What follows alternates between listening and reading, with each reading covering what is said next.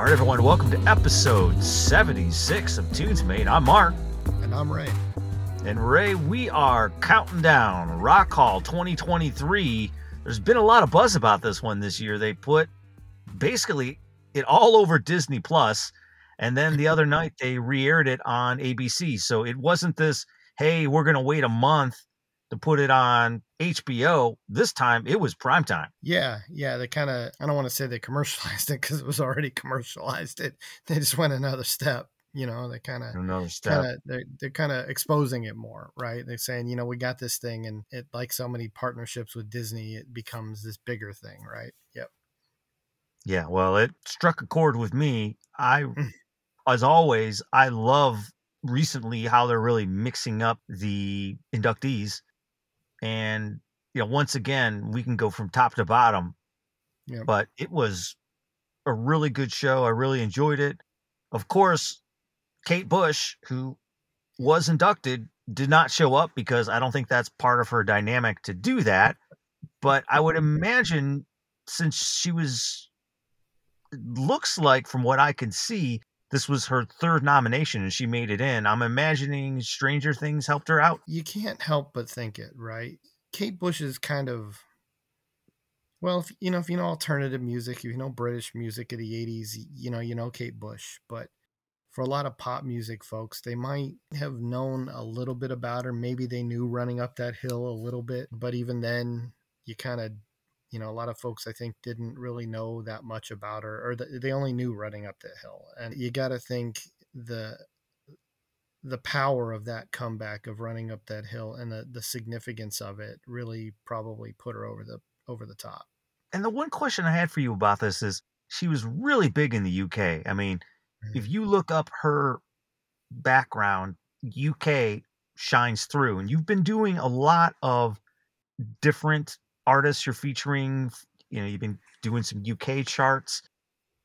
Is the Rock and Roll Hall of Fame, are they considered international? Or is it more of an American thing? Because that's what kind of got me. It was like, okay, she's big in the UK, but maybe not as big in the US. That's a good question, and I don't know the answer. I don't know how I've never really looked at how they promote themselves. They can't help but be international. And I mean, we can list, I mean, there's a zillion and a half British acts that are in there, right? Oh, and, yeah. And they've made efforts to incorporate world music from a pop perspective as much as they can. Certainly the UK/US connection is the easiest one. It's a little harder when you go outside of that, but they've certainly tried to say, rock and roll is something that grew in the United States, right? It was born here in the United States. And so there's always kind of a US frame to the whole thing, but it's a lot more than just the United States. And so I think, again, the UK thing is the easiest bridge internationally. And so, yeah, Kate Bush has been huge in the UK. I know you go back to the late 70s, and her breakthrough hit, Wuthering Heights, right? Which, didn't even hit the US Hot 100, but went to number one in the UK in 78. Kind of sets that tone that this whole string of hits, she's really big. She feels British, right? Some artists just they feel like they fit somewhere, and in the way that like Leonard Skinner feels Southern, right? It feels US, right? Kate Bush feels British, and there's really a connection there, and you can't argue with her significance as an 80s artist, late 70s into the 80s artist, her significance as a female artist. Yeah, well, she made it in, and my memory, and I know you were a huge fan of the Peter Gabriel So album, and I believe it was side 2, because at the time I did have the cassette, and I remember flipping it over and listening to Don't Give Up, and I always wondered, whose voice is that with Peter Gabriel? And I remember, oh, it's Kate Bush. Who's that? And then from that album, that's when I discovered Kate Bush. That was my dive into her music, which was interesting because It's straight from Peter Gabriel, but he hand selected her to be on that album. Yeah, it's interesting you mentioned it. It's on side one. I just double checked that on. But I think So is a tremendous album, and you're a similar story for me. It wasn't my introduction to Kate Bush. I mean, I knew Running Up That Hill. I'd heard of her. I'd seen her on MTV, but Don't Give Up was the one that made me like, wow, I really like Kate Bush, right? Like, it was the song that really hit home for me in terms of her vocal ability, and I love that song. Yeah, it's amazing how everyone discovers artists differently, and I think duet is a powerful way. You remember was it Mike Reno and Ann Wilson back in the day? Mm-hmm. And I was like, hey, wait a minute. Is that the same one from Heart? And then you go back. Mm-hmm. But a lot of my music exposure happened because I heard it from one and another. And Yep. because there wasn't that huge web out there that you could connect a lot of things. So you kind of had to do your own research. But that does bring me up to our next inductee, Sheryl Crow, who was all over the radio in the 90s. And I can't think of the 90s without Sheryl Crow. Yeah, since that she broke through, and we all know All I Want to Do, right? The big breakthrough hit for not her first Hot 100 hit, but she had charted with Leaving Las Vegas before that. But that was the big one, 1994, Summer to Fall. Just really, it really, really made her a household name at that point, and then had the whole string of hits after that, right? If It Makes You Happy, Every Day is a Winding Road, My Favorite Mistake, Soak Up the Sun, First Cut is the Deepest, right? I mean, we could, as you said, you can kind of make probably this decade long, right? 94 to 2004, not Janet Jackson's Design of a Decade, but Sheryl Crow's Design of a Decade. But the Jackson connection's interesting here because one of her earlier career moves was she was the one of the major backup singers for Michael Jackson, and when he was doing the Bad tour, and even did like some of the duetting with Michael on stage and performed with Michael and his band. And so she had really kind of, you see this with any number of artists. They build up a career of working with other artists, they're session musicians, or they're writing and or performing with other artists, and then they get their breakthrough and they really hit home. And so for Sheryl Crow, it's as much about, as you said, she's synonymous with the 90s, and she really kind of is. But there's another angle to it, and that's that she's this long time respected musician dating back into the 80s. Yeah, and she teamed up with anybody you can think of. I mean, that even was in the speech that was given at the Rock and Roll Hall of Fame ceremony. He talked from Eric Clapton to Willie Nelson. You can go all the way down the line. And the one thing I thought was interesting, though, that stood out to me was, yes, Sheryl Crow is respected, but at the same point, Sheryl Crow was pushing to get Peter Frampton into the Rock and Roll Hall of Fame because Peter Frampton was the one that introduced her. Mm-hmm. So it is interesting how some artists get in and others do not. And I know there's a whole voting and you have to get nominated, and there's a whole process to the Rock and Roll Hall of Fame just getting on the ballot itself. But it's interesting how some artists get in before others. And we've talked about this before, but it seems as though by the time they finally get the ones in that should have been in earlier, they're no longer around. Well, and that's a worry. I mean, Peter Frampton, he can't play anymore. He's got a degenerative, I think, hand condition that keeps him from being able to play guitar, and that's the kind of worry with something like that, is that somebody like that, he might finally get in well after the fact, and Peter Frampton gets kind of lost in the haze of the 70s, right? His couple of big hits that folks know.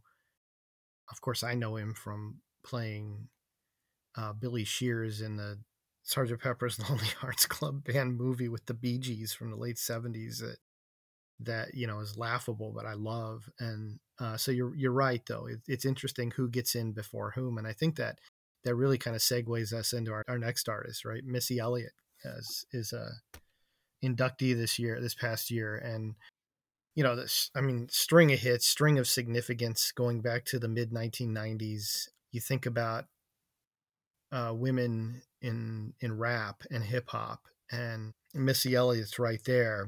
But one of the questions certainly that comes up is, well, should she have gone in before like Salt and Pepper or Queen Latifah, right? And it's not a knock on Missy Elliott at all.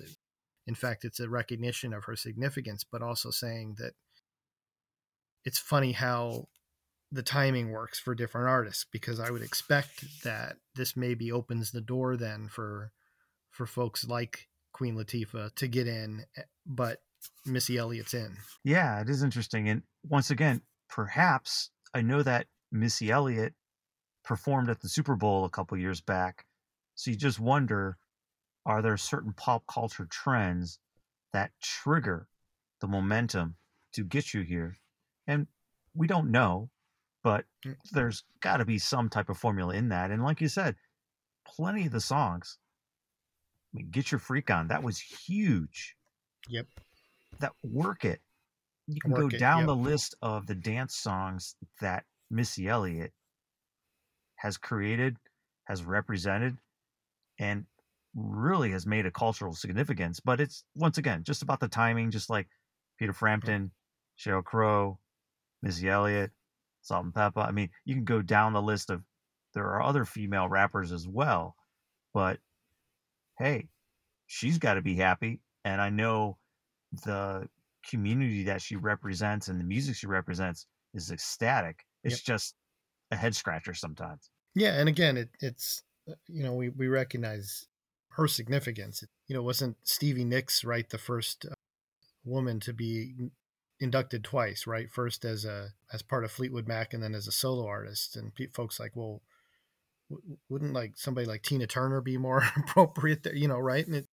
And then Tina Turner was inducted twice.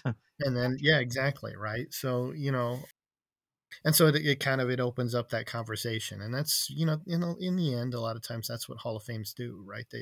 They open up conversations. We're gonna, where the timing's coming up that the baseball Hall of Fame voting is going to be coming out, and same kind of stuff goes on, right? Should so and so be in? Should so and so not? And there's people on different ends of it, and a Yeah. lot of this just becomes a way to talk about things and a way to remember these artists and celebrate music. And so these are the folks who get selected. And like you said, are there cultural things that play a role here or not? And yeah, but Missy Elliott's still deserving here.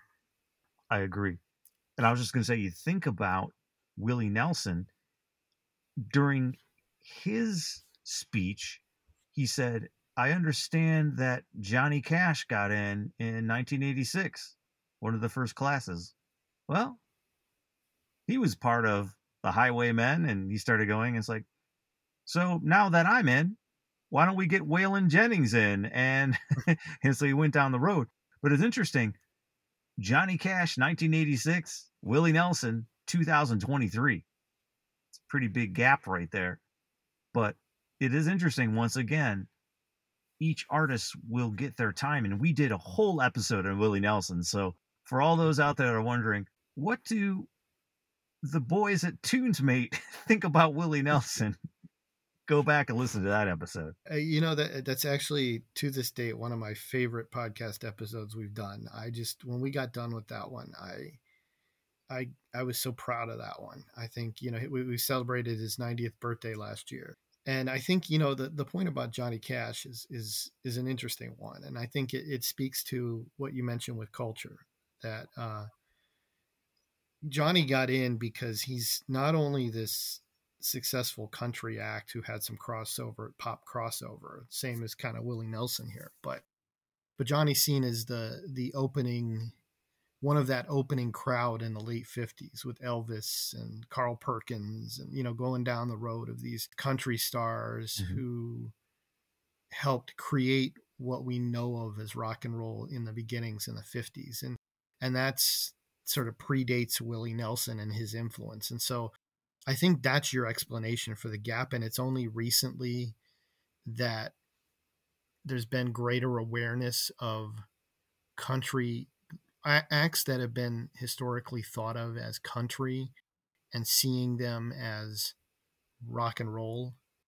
Dolly Parton made a big deal out of this a couple years ago. She got nominated and then inducted, and and she's like, well, I'm not really a rock singer, well, and it's like, well, I so appreciate Dolly's humility all the time, but at the same time, country is a significant part of rock, and you can't really have rock and roll without the country influences. And so Willie's really significant, and when you get to outlaw country, he becomes, he and Waylon become the names that created that, and the sort of alternative country market. So it makes sense kind of how it all kind of played out, that he Willie's not there till today. But hey, like we were saying about, is how long Frampton going to be healthy and alive? Hey, Willie's still going. He's 90 and he's still going and he's touring, and we're thankful that he's able to be here.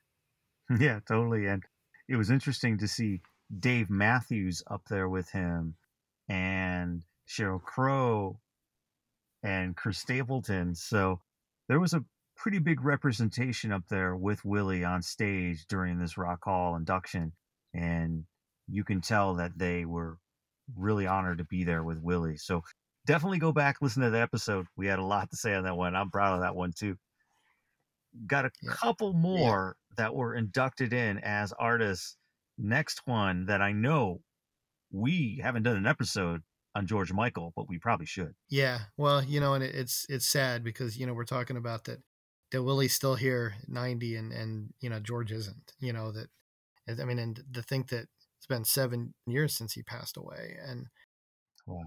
and yeah, I mean, this is an interesting one because it's on the one hand, I get where he maybe didn't get in before, especially when you think about the beginnings with Wham and how sort of bubblegum that whole thing is, and the sort of way that plays out culturally as well, you're just bubblegum music. But George Michael became so much more than that. And if you listen to his stuff, starting with Faith and his first solo album, but really getting into the 90s and his significance for LGBTQ, and his just his significance for dance music. And so it both makes sense that he hadn't gotten in yet, and it's surprising that he hadn't gotten in yet at the exact same time. Yeah, I agree. And we talk about this. I know we talked in a couple other episodes about how the Christmas or holiday songs chart every single year. Mariah Carey is always topping it, but I'm always surprised that every single year, Wham! Last Christmas, and we talked about this, Yep. there's games being played, but that is always at the top of the charts. It's always in rotation. So you can't get away from Wham! Every year. You're going to hear it. Yep. Then you back up from there and you hear a couple of the Wham songs, but then all the George Michael solo songs. And the artist that can sing those songs, the way he put those together are, I don't think I have a word for it, but they were pretty intricate. Yeah, he had an amazing voice, and not everybody can do what he did. And you're right, there's intricacy to a lot of this stuff. There's homage to a lot of this stuff. You think of the stuff he did with Queen in the early 90s. Yeah. uh I think, I mean, I still, one of his later hits was Fast Love in 96, and that's one of my favorites of all time. Mm-hmm. And it's how he really could capture where dance music was at whenever he was wherever he was at, right? Whether it was capturing it with I Want Your Sex in 87, or capturing it with Too Funky in 1992, or certainly Freedom 90 in 1990, or later with Fast Love. And yeah, we really should do like a top 5 George Michael Yeah, Wham definitely. episode. Because what always got me was we always talk about covers of songs. And I think George Michael has the ultimate cover, Don't Let the Sun Go Down on Me. When he brings out Elton John in that song is better than the original. Mm-hmm. Just George Michael doing it in that fashion. So, like you said, we probably should spend a lot more time on George Michael because we can probably go on and on about him. But glad he got in. It was good that Andrew Ridgeley was there to induct him. And then there was a whole host of artists that paid tribute to his music. Yeah, absolutely, and well deserved. All right, so it looks like we have 2 more to go. On Next, the artists, yep. we had Let's Do Rage Against the Machine, which was another interesting one because the only person that showed up was Tom Morello. And the way he said it was, the rest of the group don't feel as the way I do about this, so I'm here to accept the award. And he just talked about the fact that he stayed true to his dream, and he feels that his group were able to create a unique sound and inspire others, and that's why he still wanted to come accept the award. But if you think about some of their songs, I mean, they are, I guess I'll classify it as intense energy. It's probably the best way I can encapsulate their music. You know, this is an interesting one because Rage Against the Machine had, you know, limited productivity. I mean, they only put out 4 albums, right? And in less than a decade. And they had more success even in the UK than they did in the US, and at least pop success. And so it's interesting. You have to think about this a little bit, but yeah, part of it is it's the sound that they had, and the not only the sound but the style. And kind of to Tom's point that stylistically it made sense that the other folks weren't there, and part of this is because Morello himself has become an icon, and for his activism, for his continued music and entertainment projects that he has been involved in. And so back to your point from earlier about, you know, what is it culturally that's going on that leads one person to be in or not. And I think Rage Against the Machine, even if folks don't know their music, they know of them. And the name itself becomes synonymous with the 90s and punk, new punk, and alternative styles. And then you add on Morello's significance afterwards and the things that he's been doing afterwards. And I think that brings the package together. Yeah, I mean, bring up a great point. Same thing we talked about some of these artists. Well, it's Willie Nelson, Missy Elliott, Rage Against the Machine. They've all had a very significant impact. The question is not really if they get in, it's just when. And because of voting and the way everything works, you land in here. And Rage Against the Machine definitely had an impact. I enjoy their music.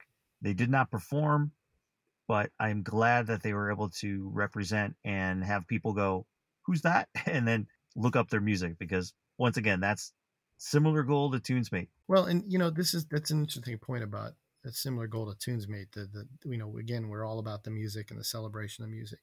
And if you think about where we've been already, we've been all over the map, right? We've got Rage Against the Machine, this like super alternative 90s stuff. You've got 90s pop with Sheryl Crow. You've got rap and hip hop with Missy Elliott. You've got country with, well, Sheryl Crow crossing into it a little bit, but certainly with Willie Nelson. You've got 80s pop with George Michael and Kate Bush. And then you got the Spinners. Right. Who I actually would have guessed were already in. Again, Same. Another, one of the sort of R&B soul groups, and finally getting in after 60 years, right? I mean, this is a really eclectic class of folks that really represent the spectrum in the same way, kind of to your point about Tunesmate, that we do. We're really about the celebration of music and all of its forms and styles. So then we get the Spinners. And I had to look back up because I cracked open the Billboard Bible, went down it, and I was like, wow, then came you with Dionne Warwick. I forgot that was the Spinners. Working my way back to you. Yep. I used to crank that thing, the Rubber Band Man. I think I lost a knob back in the day. And then I'll Be Around. I think that's got to be my favorite one. But there's some amazing stuff in there. And I know I left out tons of hits that the Spinners had, but those were the standouts. And Ray, like you said, I thought they were in already. Yeah, no, and I'm right with you. I'll Be Around be my favorite, but you start listing those down. Like, oh my gosh, these are all like ones you just you cranked up, and they're these feel good songs that you would sing along to, and people knew even if they didn't really know, Hmm. and you'd play in the car, and you'd see them in movies and stuff, and yeah, just decades worth of success. And again, how were they not I don't already? know. But again, celebrating a key part of pop music over the last 6.5 decades, and that's vocal groups and R&B vocal groups, and the Spinners, getting their just due by getting in. Agreed. And as we continue on, so those were the actual music artists, but then they had the Musical Influence Award. And this is another one you're like, well, wait a minute. They're not in already? DJ Kool Herc, who is considered one of the founders of hip hop music back in 73 and the father of hip hop. Wait a minute. He's not in, but this was very fitting because this was the 50th anniversary of hip hop. So once again, you see the coincidence here.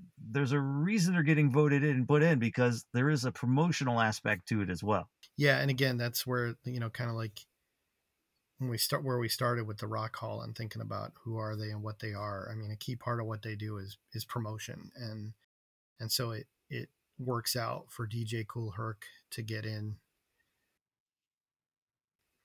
this year, and the 50th and sort of, I mean, and again, that hip hop started in 73 is I mean, it was around then, Right. right? And it gets identified then, but certainly the things he was doing back then, and coming up with really sort of pioneering the break as a thing to Mm-hmm. do. And again, like you said, it, how is he not in already? But it's also a sign of the increasingly understanding of the significance of hip hop Mm-hmm. and rap to the development of rock and roll music over the last 5 decades. And he's put in as a musical influencer, and nobody's more fitting than DJ Kool Herc to be in here.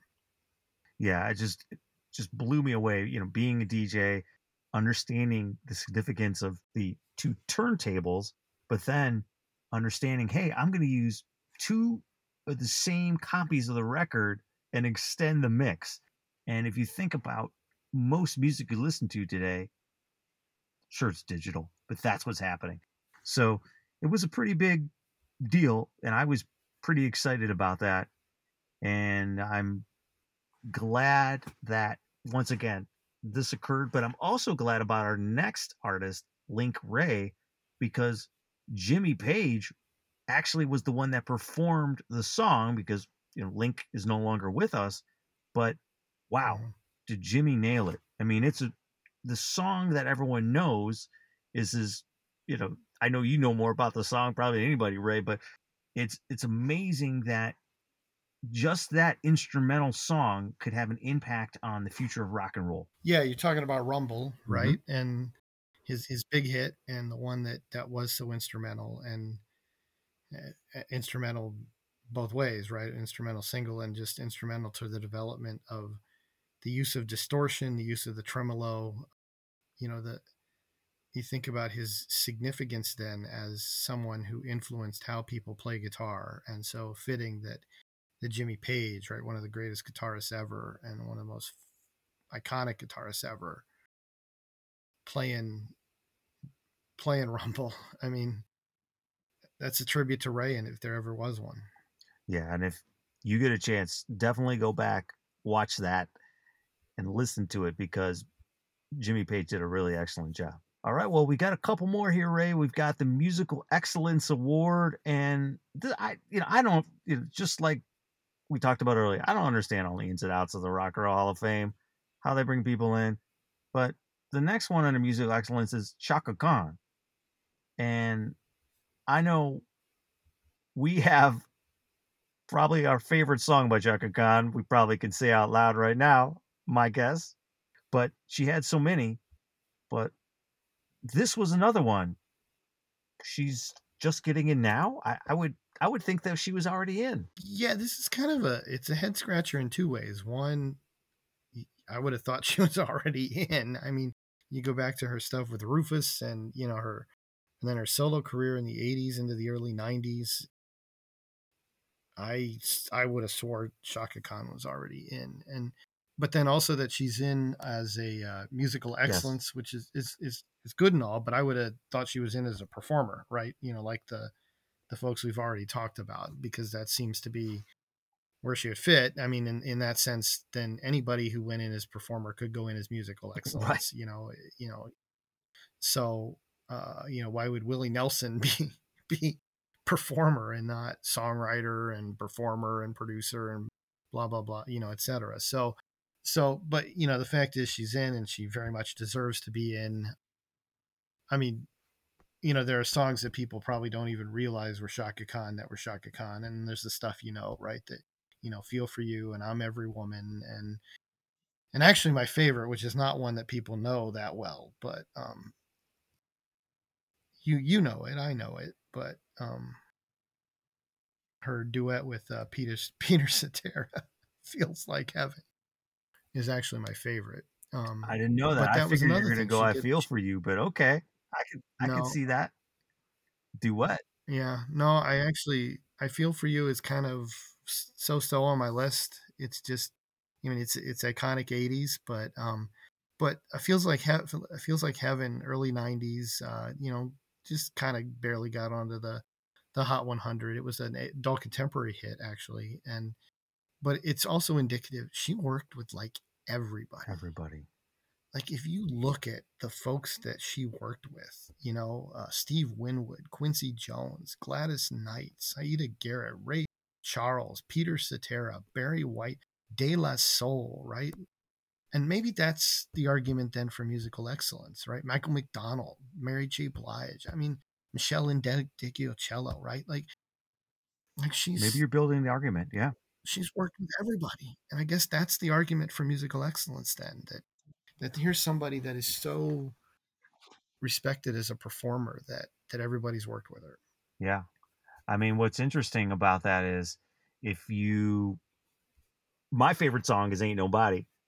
I always like that, but Mm. you went down that list and I just think you built the case. Yeah, that's it. I think that's it. It's just, as a performer, as a just a respected musician. And so Shaka Khan very deservedly in the Rock Hall this year. And you talk about respected musician, the next I knew of, but I went down a rabbit hole on Al Kooper, Yeah.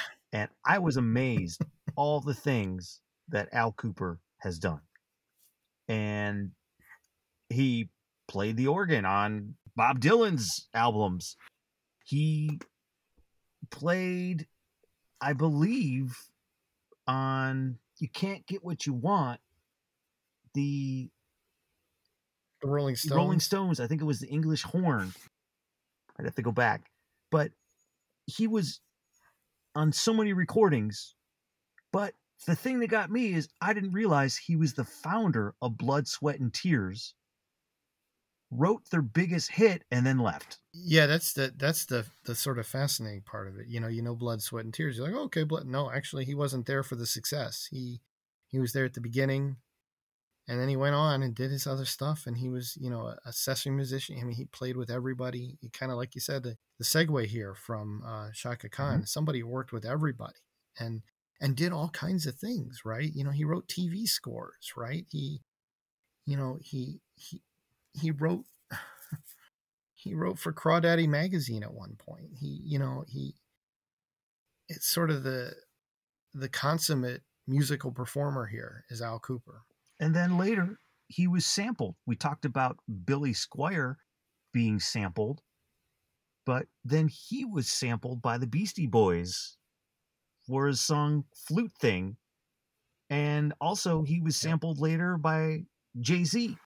So you think about that crossover into hip hop, he even has a footprint on that. Yep. And there you go, right? It's musical excellence, right? It's a matter of influence and performance and quality of musical career and working with so many other people, you know, and that's the idea of working with people, right? That may be Mhm. the common theme here, because when we get to the other person inducted, Go for it. he's known for his longtime partnership, right? Who might that be, Ray? That would be Bernie Taupin, who, you know, maybe, I don't know, you know, I think we probably all at one point in our life had that moment where we didn't know who Bernie Taupin was, and then we knew who Bernie Taupin was, right? You know, where I'm growing up in the 80s. Oh, yeah, Elton John, Elton John. And then you learn, well, Bernie Taupin. And then you, oh, yeah, okay, I know Bernie Taupin. So, you know, people know Bernie Taupin because if they just start following things a little bit, you end up knowing who Bernie Taupin is. And his longtime collaboration with Elton John is, of course, the big, you know, line item on his resume. Yeah, unbelievable. I mean, you can go down, Crocodile Rock, Honky Tonk, Tiny Dancer, Candle in the Wind, Saturday Night's All Right for Fighting, Benny and the Jets. I mean, you can just keep going. Even some of your favorite songs that I know for a fact, Ray, in the 90s and the 80s, I mean, those were huge songs. I mean, obviously, the whole Lion King thing, he took a break from Bernie, but just the sheer volume of hits that Elton John and Bernie Taupin collaborated on, I don't know if there's any other duo. Perhaps the Rolling Stones may be the only other duo that I can think of that have written maybe the same volume of hits. Yeah, you know, if you go to old big band, you know, old show tunes, Rogers and Hammerstein or something, right? Mm-hmm. You know, I think that's where you got to go to find, you know, I mean, you look at the other duos, Hall and Oates, not this many, right? You know, Lennon and McCartney, well, maybe, you Maybe. know, but I mean, they have the sheer volume of hits, but not the longevity, right? That, you know, they broke up at 1970, and, you know, you put their Mm-hmm. solo careers after that, but those are solo careers, you know, so they had the partnership for a decade, but then not the longevity, the 50 years of writing hits together that Taupin and Elton John have. You know, it kind of is. How is Bernie Taupin not already in as well? And how would we ever play the Centune game without Elton John and Bernie Taupin? I mean, they've Mm-hmm. given us so Mm-hmm. much to counter back and forth with Yeah. on. I mean, how would we be? I mean, think about the back and forth that, you know, of giving off song titles that we do. Elton John could, you, Elton John and Bernie Taupin, you could do a couple hours worth of that, That would be, easy, yeah, that'd be rather an epic episode. epic. Maybe we should do that live one day. But That congratulations. would be the one for all time, I tell you. Yeah. I mean, Bernie Taupin, Elton John performed, and Bernie obviously was in the audience, but it was a really great performance. I'm glad that Bernie was recognized. And then finally, the Ahmet Ertegun Award was Don Cornelius, and everybody knows Don from Soul Train, but maybe people don't. But he had a significant impact on me because I would always watch this late night, and I love that Soul Train dance, the down the center. Yep. That was unbelievable. Yeah, I mean, he, you know, I think the reason he's in is Soul Train. I mean, he had other projects that he did, but the significance of Soul Train is so important. You can't get around it. And that he, you know, he hosted and developed and produced that and everything. You think about the Soul Train dance line, and in the realm of dance shows, you know, American Bandstand and everything. Soul Train took black music in the 70s and said, we're going to make this mainstream, and we're going to make this something that kids know and people dance to, and people know who the artists are, and they find these artists, and so his significance is, it just can't be stated highly enough. I agree. And this was another one where you're like, he's not already in? I mean, I looked it up, and right. Don passed away back in, I think, 2012. So Yep. you wonder the significance. I mean, obviously we understood about the hip hop anniversary 50 years, but with all the music that's been already inducted, this just was another one where I was like, okay, I'm glad he's in, but I already thought he was. Great class, Ray. I mean, once again, every year I think the Rock and Roll Hall of Fame puts together a great class. Said it was many different genres. I think each one of these artists had a significant contribution, and always looking forward to the next one. That's just, I know Weird Al's going to get in one day. I think he should. I actually just recently was listening to a end of year show for Wait Wait Don't Tell Me on NPR, and Peter Segal had talked about that he had finally gotten to interview Weird Al Yankovic this year, and I was just listening to that recently, and I thought, you know, there's an argument here for Weird Al, and I wouldn't be surprised if someday he's in. He's probably parodied a pretty good percentage of the inductees. So they'd probably say, yeah, really, right. Welcome, Al. I mean, a lot of people forget that he did a parody of the Rolling Stones. It was called Toothless People. And you may recall that he, Rolling Stones had a Ruthless People from the movie. But I remember hearing that song going, wait a minute, wait, what? But it was all about losing your teeth. So it was an interesting one. It was on one of his lost albums that nobody really knows about. But it is funny how you go down the line, probably all of them in there already. Either they were asked, said no, or he did one for them. Another great class down. It'd be interesting to see what we get in 2024. But, again, a number of themes here, of working with others, of the breadth of genres that are covered, and a lot of, wow, they weren't already in kind of stuff going on. But, another great class. All right, well, we hope you enjoyed the episode. Make sure to subscribe to our podcast and follow our blog. And once again, I'm Mark. And I'm Ray. And we will see you next time.